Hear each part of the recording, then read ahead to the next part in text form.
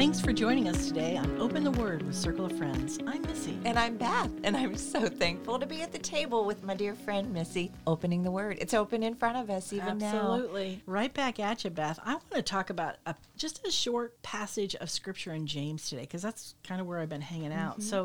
This is James 5, and starting with verse 7. Okay, let me get there. Hebrews and the book of James. Okay, yeah, I know where it's at. You know where I'm at. Okay.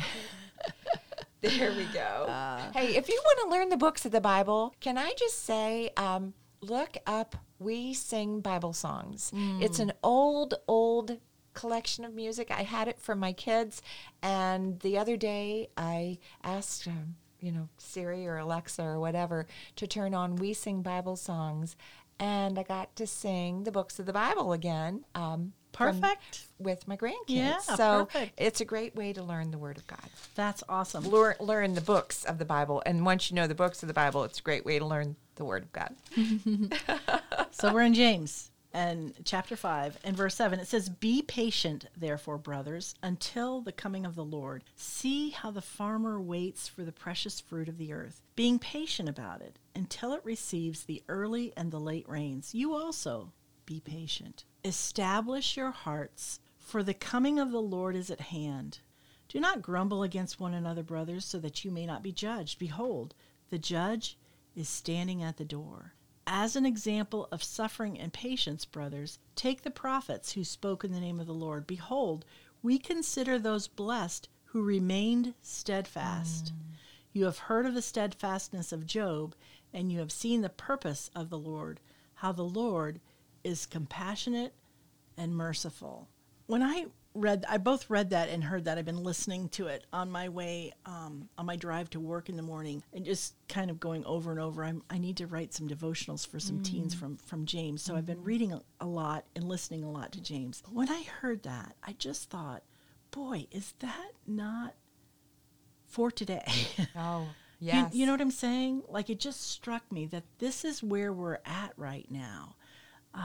Life is probably more uncertain than ever in my lifetime, I think, in terms of the world, in terms of what the future might hold for me. As entering later years, you just don't know how things will go. And I'm closer to eternity and who knows when I might have done, but I'm closer now than I was before because I'm aging. And so all those thoughts are in my heart and in my head. And then when I look at this and I think, I have been impatient. I want things to change right now. And especially when I look at the world, there are things that I want to change so badly. There's so many injustices. There's just so much about the world that doesn't sit right with me. And yet, it is the world we live in. And it's not surprising. And it's the same in this generation. Different circumstances, different causes as it was back then. Because James is talking to the early believers. Right. And he's telling them the same thing that we're being told today. I mean, in essence. And it was applicable to them as just as applicable as it is to us today. Yes. And the idea that we are to be patient, not just in the little things, but he's talking about suffering here. Okay? So regardless of what kind of situation we're in, we need to remember that God is God, and we may be surprised, we may be uncertain, but he is not. He knows his plans. He will execute his will. It will be done. It will be done. In the meantime, he kind of lets us run amok here on earth doing our thing because we have free will.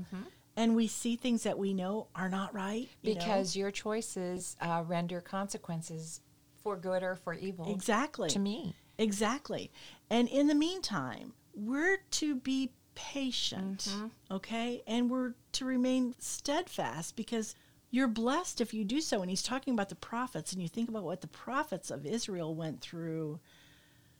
You talk about persecution. You talk about people misunderstanding them. You talk about really, I've often wondered as I've read Jeremiah and Lamentations, really, Jeremiah, how did you just keep going? That was not quite the life you probably envisioned as a young boy. Yeah.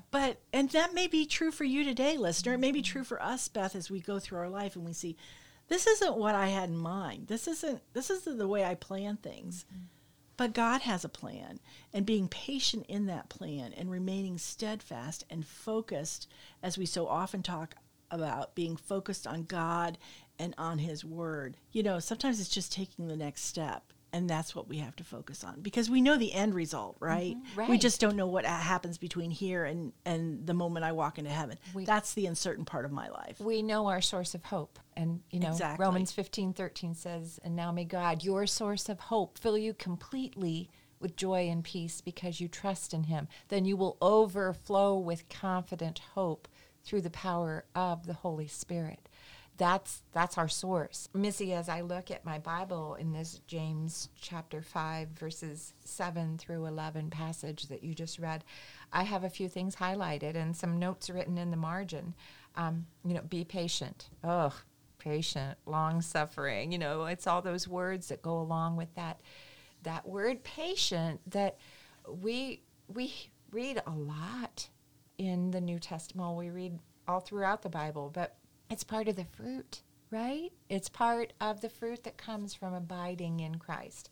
So be patient. Verse 8 says, establish, in my translation, establish your hearts. And I wrote in the margin, make firm, stable. Yeah. You know, when you establish, something that's established is set, right? I think about Colossians chapter 3, where Paul says, set your mind on things above, not on things of this earth. Set, establish it.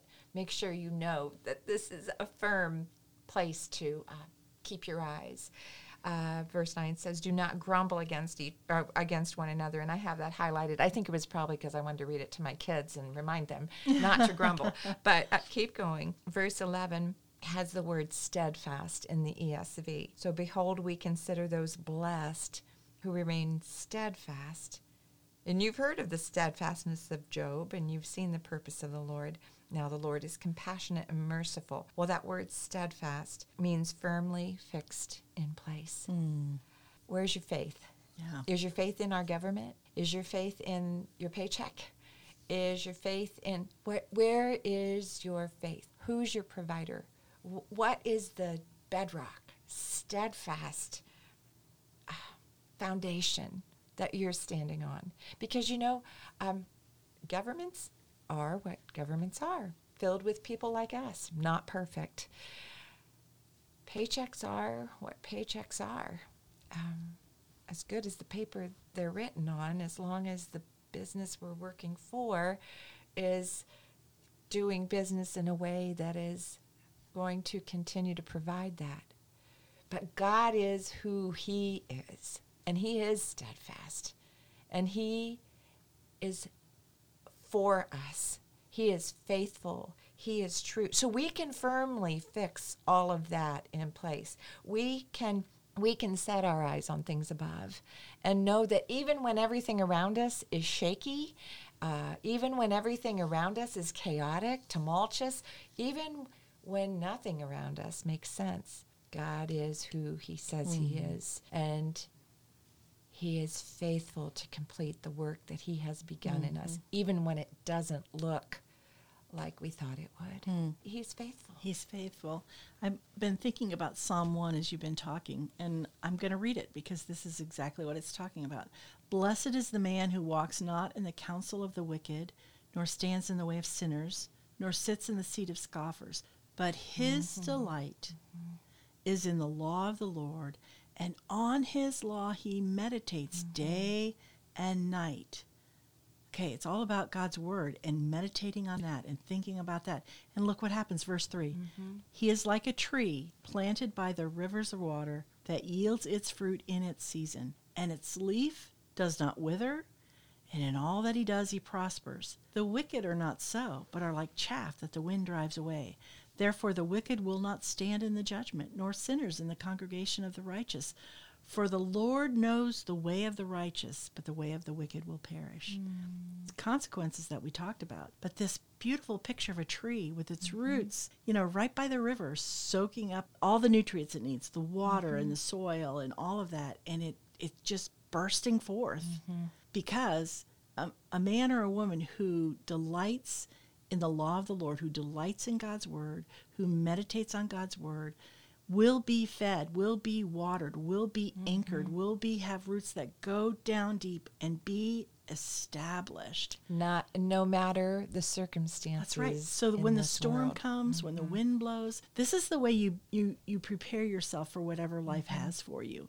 Is you establish yourself in the Word of God. You let the roots go down deep so that when the winds come, when that surprise, that crisis that you never expected, that thing that topples your world that you never ever could have imagined, God's not surprised. He's with you, but you have the root system in place.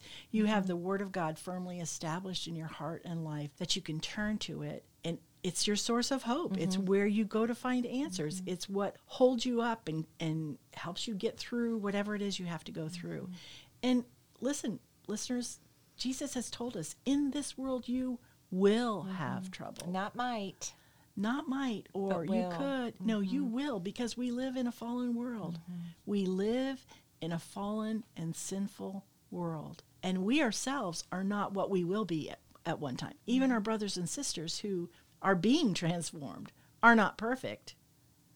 You know what I'm saying? So people will make choices, or just the natural, there'll be a flood, there'll be a fire, there'll be a whatever, the natural consequences of living in this world and the things that we might have to face.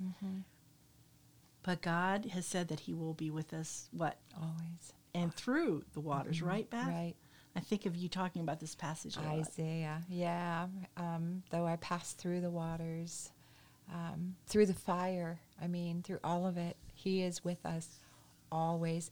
Missy, as you're talking, I see the face of a sweet friend in Christ who is in those final stages of cancer. And I stop in to visit now and again, just for short amounts of time, because I certainly don't want to tax the little strength that she has these days. But I can tell you, every time I see her, there is such a peace about her. And this last time I was with her, I said, so what's the emotion what's the overwhelming feeling or emotion that you have right now? And she said, oh, peace. And it didn't surprise me at all, because she has been always a woman who allows her roots to go deep, deep in the living water. She is one who loves the Lord with her heart, soul, mind, and strength.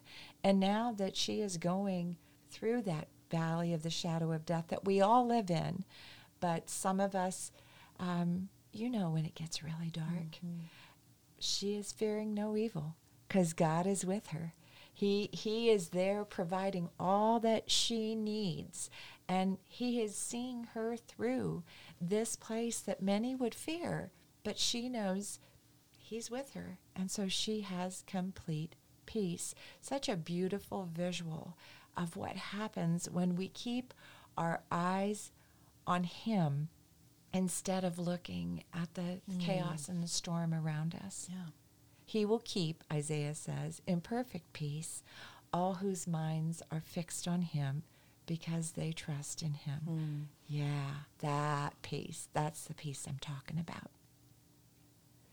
Boy, Isaiah was one of those prophets that, sometimes it's kind of hard to read through this book of Isaiah. And yet it's wonderful, because there's so many reminders of the Prince of Peace, who's coming to save us and to see us through. Oh, right there, I just turned to Isaiah 26, and it's verse 3. You keep him in perfect peace, whose mind is stayed on you, because he trusts in you. And then verse 4 says, trust in the Lord forever, for the Lord God is an everlasting rock. And that's the peace we're talking about. That's the foundation we're talking about. Rest in him.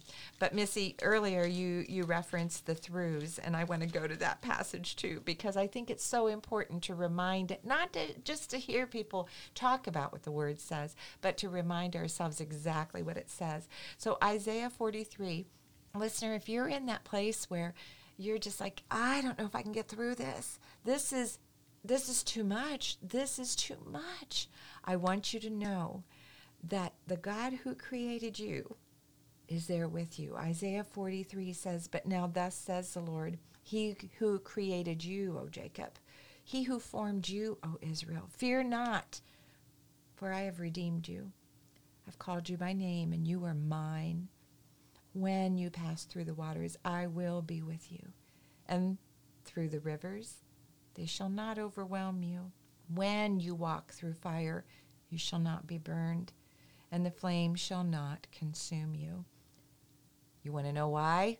Let's keep going in verse 3. "For I am the Lord your God." Let's stop right there. It's not about our circumstances, I promise. I know that's what we're feeling. That's what's coming against us. That's the pressure. But it's about the Lord our God, the one who is faithful and true, the one who we can look to in the midst of the storm and know that he is right there with us. Set your eyes on things above, not on things of this earth. As we go on in this passage, verse 4 says, "Because you are precious in my eyes and honored, and I love you." Yeah, that's right. You are precious in his eyes. And so we can live life knowing that life can be fearful, but we can fear not, because it's the Lord our God who has us. He loves us so much, he died for us. He gave his life so that we would be redeemed. And he is seeing us through all that life is throwing at us. And like you said, Missy, whatever that might look like, loss of job, loss of relationship, loss of life, loss. Now, you know, when he's our source of hope, our source is unlimited. Yes. Yeah. And that are the lessons, those, I guess, all of this. This is the stuff that I've learned through some of the hardest places in life. In the last 30 years, I've lost both my parents.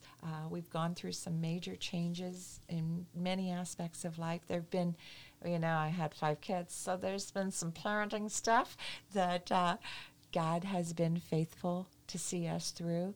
I can honestly tell you, I don't know how I would have gotten through the last 30 years without trusting him through. Even to the point, and this is, I know, I've had the argument with people who are going through hard places, and I'm like, what are you thankful for? And they'll say, there's nothing to be thankful for. Yes, there is always, always, always something to be thankful for. So even to that point of when those hard places come at us, and it's a discipline that's not pleasant at first, but training my mind, sometimes having to take my face and push my chin up to look to him and to remind myself what I have, even in the midst of loss. I have the truth of his word. I have the privilege of prayer. I have his peace. And those are not light things. No. Sometimes we just rattle that off as if, oh, well, that's not really enough. It is enough. It's more than enough. But he is continuing to give us more. And if you are willing to look at the circumstances that you're in and really examine the circumstance and the situation and how things played out, I mean, God's hand is all over it. You just have to look for it sometimes. And when you do, and when you see it, it's so exciting to know that he knows you so intimately that there are gifts along the way that maybe no one else could recognize, but you certainly do when you stop to look and think about the ways in which he's cared for you and taken care of you through the waters, through the fire, in the midst of whatever the circumstance is. It's the Jeremiah 29:13 moment. You will seek me and find me when you seek me with all your heart. I will be found by you, declares the Lord. I will be found by you. And when you find him, that's where the gratitude comes from, because you see that you're not alone, and he hasn't forsaken you, and he hasn't left you to deal with this on your own. It's still difficult. Yes, life is hard. That's true. But God is there in the midst of all that. And the gratitude and the praise that you can give back to him, that's the considering it all joy that James talked about in his first chapter there, when you fall into various trials and circumstances. That's the be anxious for nothing, but in everything with thanksgiving. Let your requests be known to God. That's how you can find joy in not happiness, because happiness is a world term, but joy and peace. In the midst of, in the midst of the worst of the worst, trusting him, knowing that he will see you through, that he can make good come from it, even if you can't see it in the moment. That's the gratitude, and that changes your perspective. That gives you a strength that I don't even know if you can describe the kind of strength that it doesn't come from yourself. Beth, have you ever had people say to you, I don't know how you did it. I didn't do it. Raise my hand. It wasn't me. It wasn't my strength. It was obviously the Lord giving me that strength. And I think a lot of that has to do with how we approach him and how much we trust him. It's not that he isn't there. It's how much you're willing to trust him and allow him to do what he needs to do and the work he needs to do. And that's where patience comes in, isn't it? Missy, I think about you at the start of your marriage and of parenthood, and you lost your firstborn, and it wasn't an overnight process to peace. Right. It was a pathway where you had to trust God the entire way. The entire way. And I think one of the things that I learned early on for that, he was born in November, the end of November. And I remember writing a Christmas letter and thinking, what am I going to say? What do I say, But here's the thing that God spoke to my heart, and it's kind of changed my perspective about a lot of things that I go through in life. I thought about this precious baby that we had prayed for, and I thought about the things that I had prayed for that baby. I prayed that God would use him. I prayed that God would, that he would have a close walk with the Lord, that God would use him in ways that I couldn't even imagine. And when I sat down to write that letter, Beth, I realized, God, you answered my prayer. Not the way I wanted, but my goodness, this is something you have done that I could never have imagined for a moment. And the fact that, I took a lot of comfort in the fact that he never knew a moment's pain. He went straight from my womb into the arms of the Savior. Those things were really precious to me, but I thought, God, you are doing something in the midst of something that I can't even begin to fathom, but I could see his hand. And then I thought about the things that he did for me through the process of his birth. He was my first baby, and I know I've told you before, my mom and dad, quote, and you can see these air quotes, just happened to drive from Michigan to Tennessee to visit us. Surprise. When I went into labor. They got there the day that I was starting labor. And I needed my mom. Right. And I had no idea how much I needed her, but God knew. And he gave that to me. And I look back and I think, that's not coincidence, people. That is God taking care of me in my need to help me walk through. You know what I'm saying? Right. And some of those things came a long time after, when I sat down and thought about. And I think that's true of a lot of trials, that when you're in the midst of it, maybe you can't see, but when you look back, a lot of times you do see, wow, I see how God brought these people around to help me, or he provided, we had this great need, he provided this way, or sometimes his hand is hard to see, but it is there, and he is always at work, always at work. And that's the amazing thing to look for, and that's where I think the thankfulness can come from. And that's why we open the Word together and we remind ourselves of the goodness of God, even in the harshness of this world. But don't take our word for it. Open the Word. He's there. He's faithful. And he is right beside you right now. Thanks for joining us.